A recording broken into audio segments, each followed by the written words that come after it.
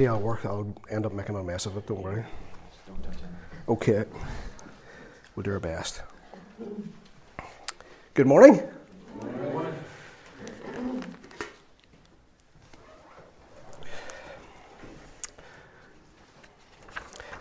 Today I want to talk to you about something, but it's going to be in a kind of two ways. I'm going to give you a little bit of my story, but also bring into it a little message in the midst of all of that. I was reading some very interesting. I love statistics. I don't know why, but I really do love statistics, and I love reading up on things that statistic-wise they always intrigue me. And I was reading recently that a sociologist tells us that introverted individual will influence 10,000 people over and during his or her lifetime. And that really interested me. An introverted person will influence over 10,000 people. Most of us, it is said that we'll meet around about 80,000 people in the course of our lives, and many of which we'll probably never meet again. And I was thinking about that recently when I was in London with Marilyn, and it's just a huge amount of people. And as I was walking past, looking at all these faces, thinking to myself, I may never see these people again. In fact, I know we'll probably never see them again. It's interesting how many people you will meet along the way. And there was a survey that revealed that Britain, as a nation of chatterboxes, have 27 conversations a day that last 10 minutes. So that says, that adds up, if the maths is right, it says that's 4.5 hours a day that we speak and we have conversations. That's 68 days a year of conversations we have with people. And nobody likes a good old conversation more than I do. Oh boy, I love a good old chat, me, you know. Probably the reason why I became a salesman, because I get paid to talk. It's great. I love it. And, you know, I just think, how much influence can you have upon people with all those conversations? How much influence have you had with people over all that time in your life? As I look back in my life, I feel that I've been influenced by many people. My parents, teachers, friends, Sunday school teachers, ministers, pastors, managers, family. I've been influenced by a lot of people in my time, some of them good and some of them bad. You know, there are people that I probably shouldn't hang about with, really, because they bring the worst out of me. And it's real easy to do, believe you me. But you know what? It's about influencing other people, I think, it really. And you know what? When I've met some very influential people in my time, some of those have been folks that have went to the churches that I've been involved in. In my last church that I was in, there was a gentleman there, and he fought in the war. And I used to get sitting beside him when there was coffee time, and we would talk. And I'd say, Eddie, tell me the stories about the war, when you were in the war. He said, you know, I was in D-Day. Or sorry, not D-Day, it was he was at Dunkirk, and he was being evacuated onto little boats. And he was talking about, I said to him, what was that like, Eddie? What was that? You mean, how was that? And he said, well, Nigel, what you done is, he said, as soon as a boat came in the water, come in close enough, he says, you ran out and you got onto it. And he says, you can imagine there were thousands upon thousands of soldiers on the beach. And he says, we're all running to get onto these boats, and they can only have so many at a time. And the problem was, he said, at night time, he said, the German bombers would come in. You know, he said, they would come in, and he said, the bullets would be bouncing off the beach as they were coming in. And he said, you'd be running back for cover again. And I said, surely to goodness it would have been better at night time, you know. He says, oh, no. He said, it wasn't. The problem was, within the sand, there was phosphorus. And he says, when you stood on it, he says, you lit it up. And he said, when you lit it up, he said, they could see it. And as soon as they saw it, he says, you were taking you out. I said, that must have been a frightening experience. He said, Nigel, it was terrible. He says, I watched people being killed around me, he said, and they just lay there and I couldn't do anything for them. He said, I had to look after myself. That influenced me about his stories. He told me about being out in out in the desert, and, you know, being at all these various places that he was an amazing man to talk to. And he's gone home to be with the Lord because he loved the Lord mightily. I love this African proverb, and it's brilliant. I really love this. And it says, if you think you're too small to make a difference, you haven't spent a night with a mosquito. Who's been on holiday and been bitten alive by a mosquito? The tiny little baggers get you every time, don't they? I mean, I just come up in lumps, so would they all over the place. You're never too small to make a difference when you haven't spent the night with a mosquito. You think about that. The mosquito makes a difference in a most annoying way, but the principle is the same. One person can stop a great injustice. One person can have a voice for truth. One person's kindness can save a life, and each person's life matters. Isn't that it? Yeah. And you can influence people in the most incredible way by the things that have happened to you in your life. You know what? This is where I want to tell you this. I haven't really talked about this probably much in my life, but each year about this time, and it is about this time because tomorrow, 49 years ago, I came through one of the most traumatic experiences of my life. 1970, we're in our lovely little house in 48 Henry Street in Portadown. Now, it's gone. Henry Street's all been knocked down. It's substandard housing. It was in its time.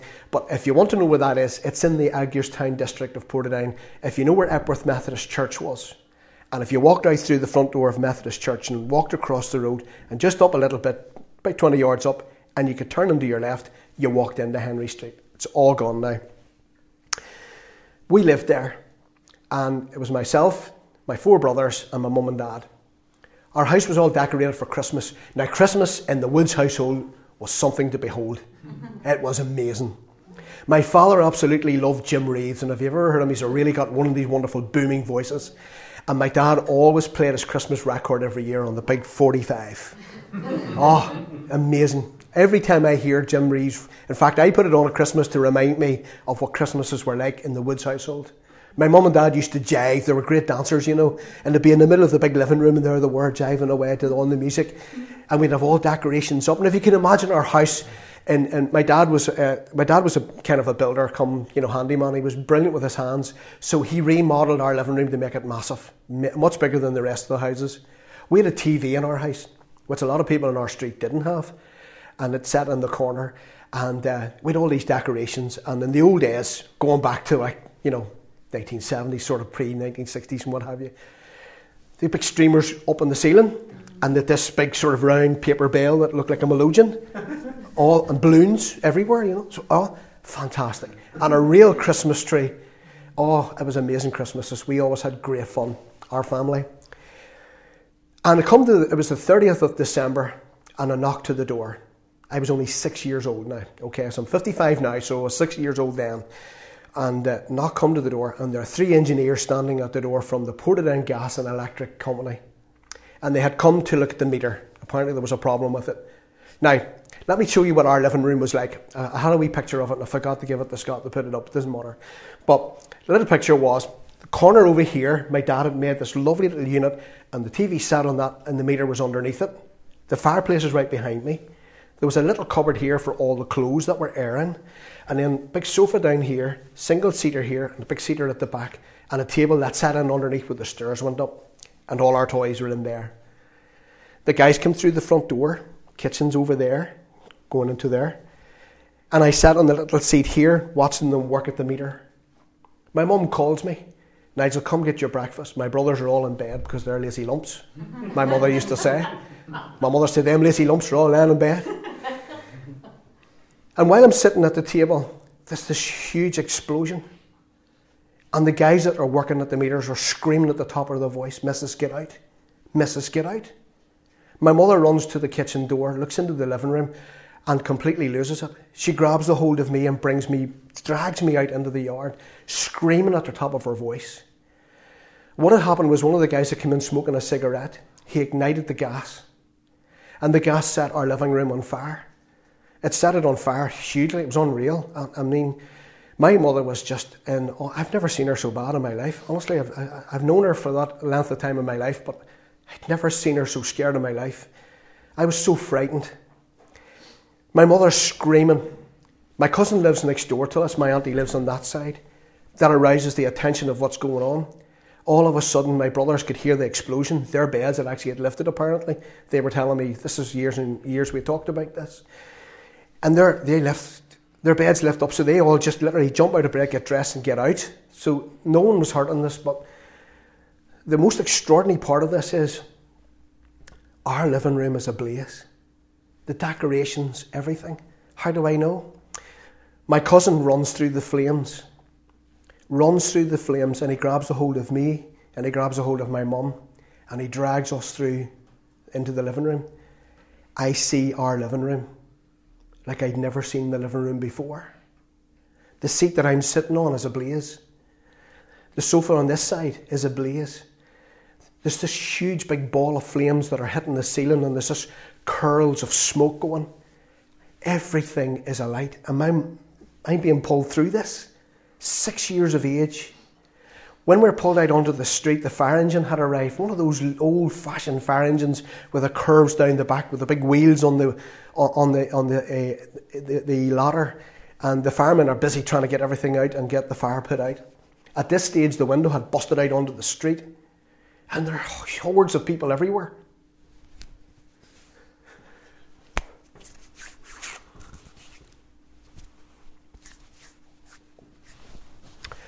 So here we are. Our home is alight. And there are people out in the street. I'm only 6 years old. Anyway, 3 days later, we find a new home to go and live in. And my mum lived there for 47 years. And when we arrived at that house, this is the most amazing thing. This is the thing that influenced me probably the most. Is the kindness of people. The kindness of people that influenced me the most. The first people who came to our front door was the Salvation Army.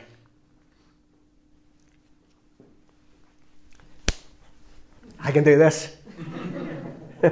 I can do this. And they brought furniture, food, clothes. First people to our front door. We had nothing. We lost everything. They brought, and then all these people came. And they brought money, and they brought food, they brought clothes. It was incredible. But it influenced me to see the kindness of people. To this day, I can't help but go back whenever I smell charred wood. Do you know the smell of charred wood when it's been put out, and later you smell the smell? Every time I smell that, brings me right back to our old house. That brings me right back. It took me years to be able to talk about this. And I'll tell you why, because the trauma of that didn't hit me until I was 12. And I lived in fear every night of the house going to burn. I didn't realise that's post-traumatic stress syndrome. I didn't know. I didn't know then. But every night I would lie in bed. Now you can't imagine, we moved into this little house, there was 3 bedrooms in it and no bathroom. So we had to make one of the little box rooms into a bathroom. And the other 2 rooms, one was for my mum and dad and the other was for 5 of us. 2 bunk beds and 1 bed. Now, just to put you in the picture, when that happened on the 30th of December 1970, my eldest brother was 21. That was his birthday. We're going to have a birthday party for him. And my mum had been baking and doing all sorts of stuff for it. And she had a big Christmas tree, and she took the Christmas tree out and she put it in the garden out the back. And she said to me, you know what the problem was, son? It's bad luck to take the Christmas tree out before Christmas. We always take our Christmas tree down before Christmas, you say. But we always do over. We're going to do it tomorrow. We're taking Christmas down. It's terrible. Bah, humbug. But anyway, she said to me one time, she says to me, what are you doing? I said, we're taking the Christmas decorations down. She says, you're taking the Christmas tree down before Christmas. Son, that's our house went on fire because of that. I says, Mum, I'm not under the authority of superstition. I'm under the authority of God. Hallelujah. That experience for me was traumatic when I was 12 years old. That post-traumatic stress syndrome hit me then. Every night I would lie in bed in total fear the house was going to burn again. How did I deal with that? There wasn't counsellors there to take you to one side and have a wee chat with you, or people to build you up. They didn't have that sort of thing in those days. I prayed. As a child, I prayed. The influence of a Sunday school teacher who used to talk about prayer. Jennifer Doonan was an amazing Sunday school teacher. She was the lady who later on in life at 19 years of age that I gave my life to the Lord. Her words were going through my head. I prayed every night. I said, Lord, will you look after this house, and would you care and look after and keep us safe? You see, that prayer as a 12-year-old child, that gave me such a sense of security to the very point that I could go to sleep at ease, knowing God was with us. Those are life experiences. That life experience was traumatic for me. To see our house burning was a traumatic experience. You got to imagine everything we got that Christmas was all destroyed in that fire. Everything. Anything we had got destroyed. All got burned. I'd never seen anything so devastating in my life. And that's why whenever I hear somebody's home has been burned, I have such tremendous amount of sympathy for them. And if I can, I usually try and help by contributing towards them. To this very day, I contribute to the Salvation Army. They're amazing people.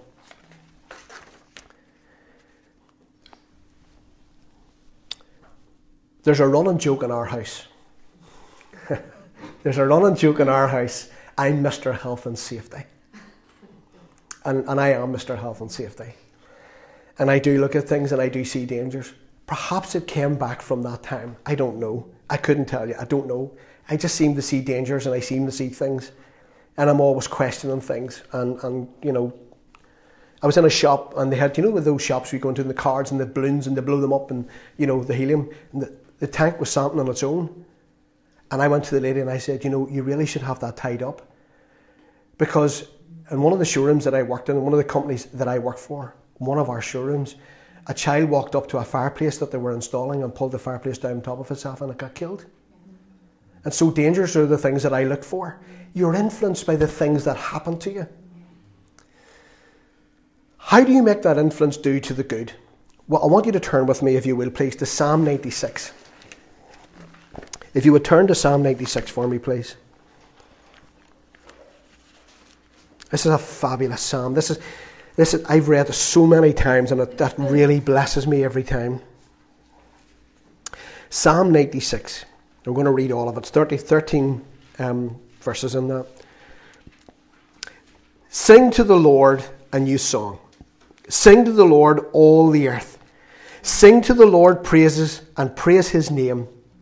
Proclaim his salvation day after day. Declare his glory among the nations, his marvelous deeds among all peoples. For great is the Lord and most worthy of praise. He is to be feared above all gods. For all the gods of the nations are idols, but the Lord made the heavens. Splendor and majesty are before him. Strength and glory are in his sanctuary. Ascribe to the Lord, O families of nations. Ascribe to the glory and strength. Ascribe to the Lord his glory due his name, and bring an offering and come into his courts. Worship the Lord in splendor of his holiness, and tremble before him in all the earth. Say among the nations, the Lord reigns. The world is firmly established, it cannot be moved.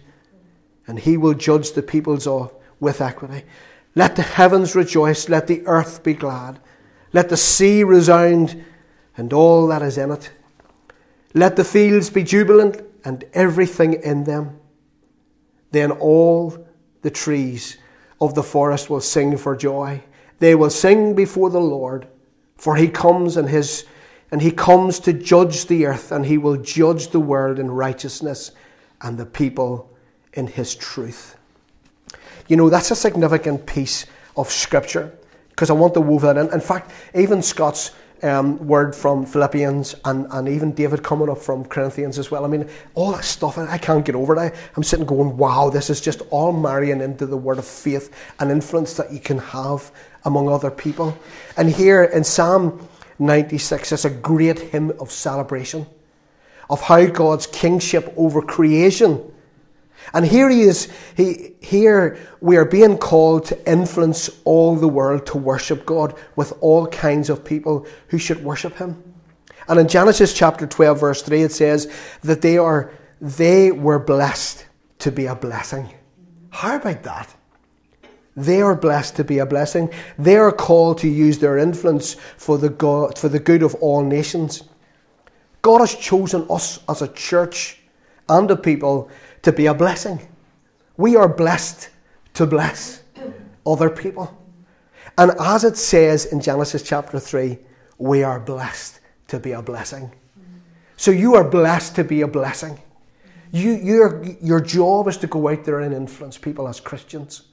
And you can do it in a big way. You can be the world's greatest evangelist out there. You could be a Billy Graham out there and, bless people. I remember sitting at a meeting one night when I was in our former church in Thomas Street, and I was in leadership there. And we had this lovely minister, an absolute gentleman, completely and absolutely given over to organised time. Everything had to be time slotted. And there the Holy Spirit began to work, and you think you'd sing another extra hymn, he'd have called you on it. You'd have got the finger. But he was a lovely man, and I loved him. He married us, actually, when we were there. And one of the guys in the church didn't like him.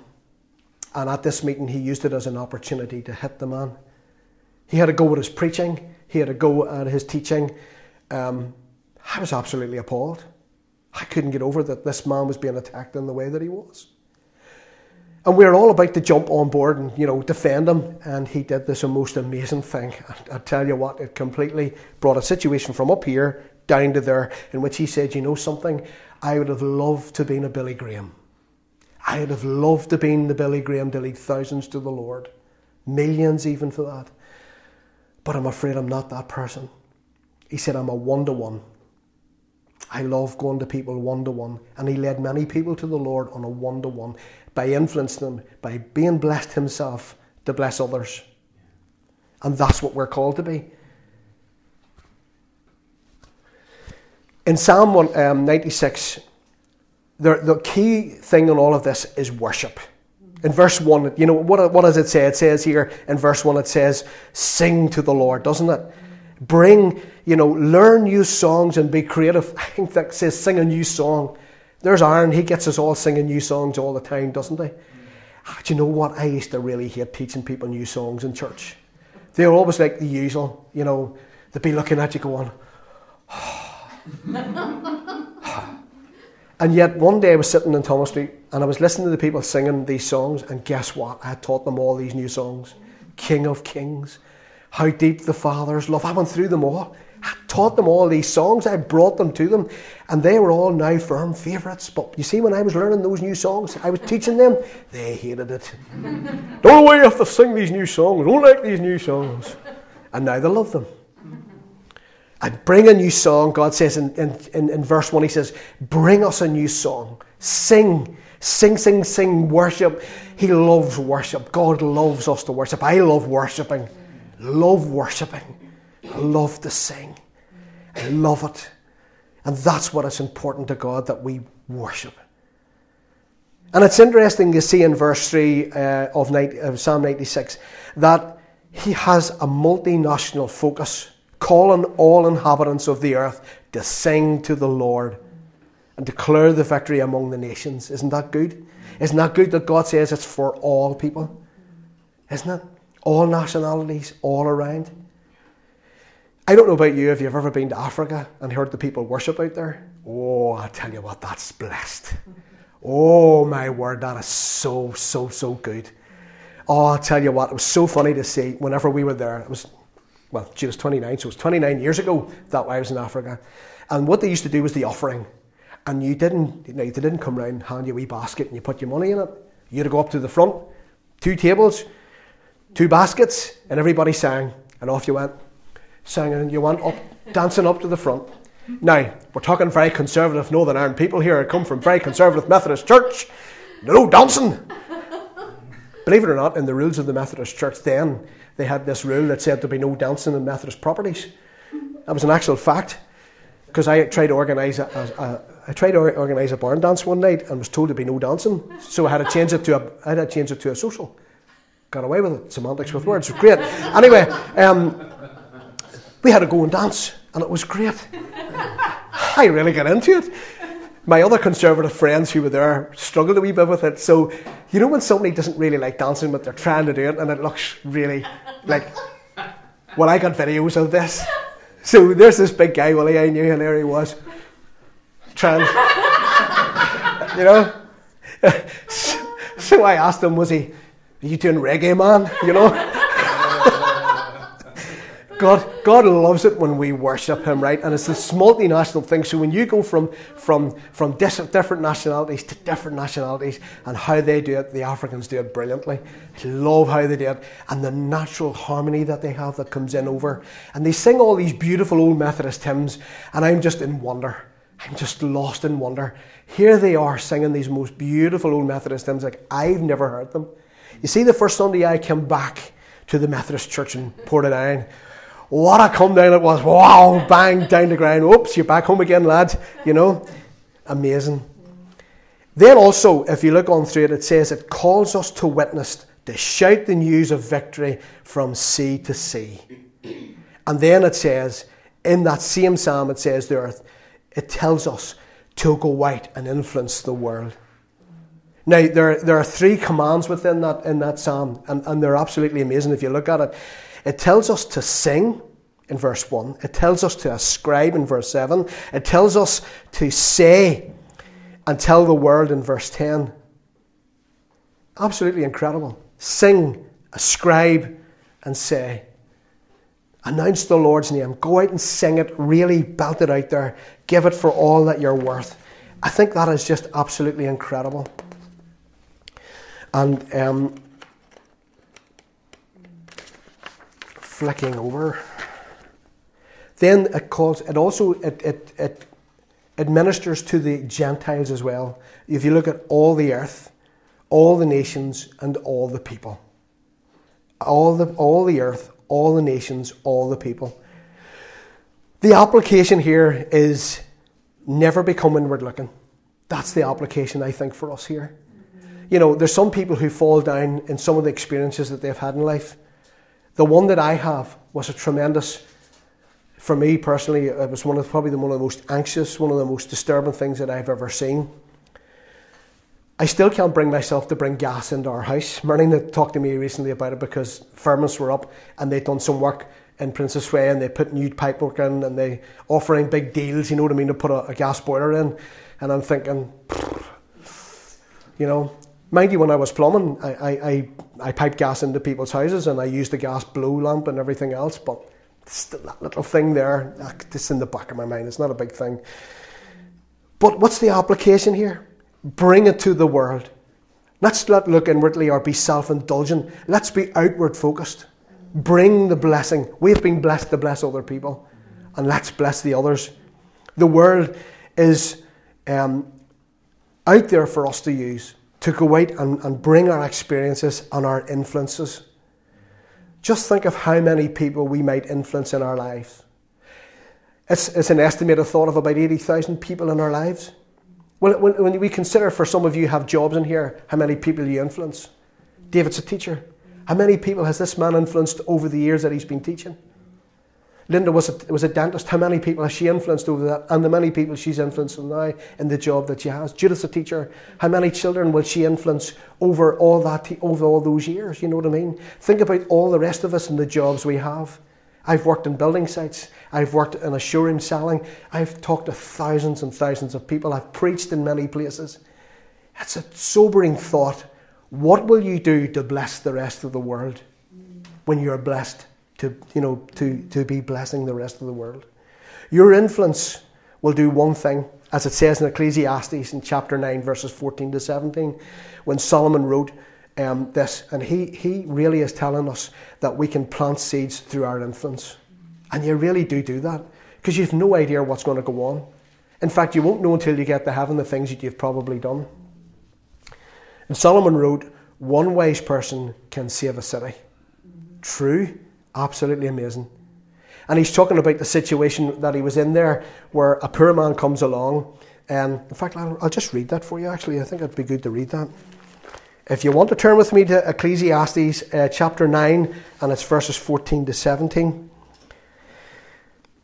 And there was once a small city with only a few people in it, and a powerful king came against it and surrounded it and built a huge siege works against it.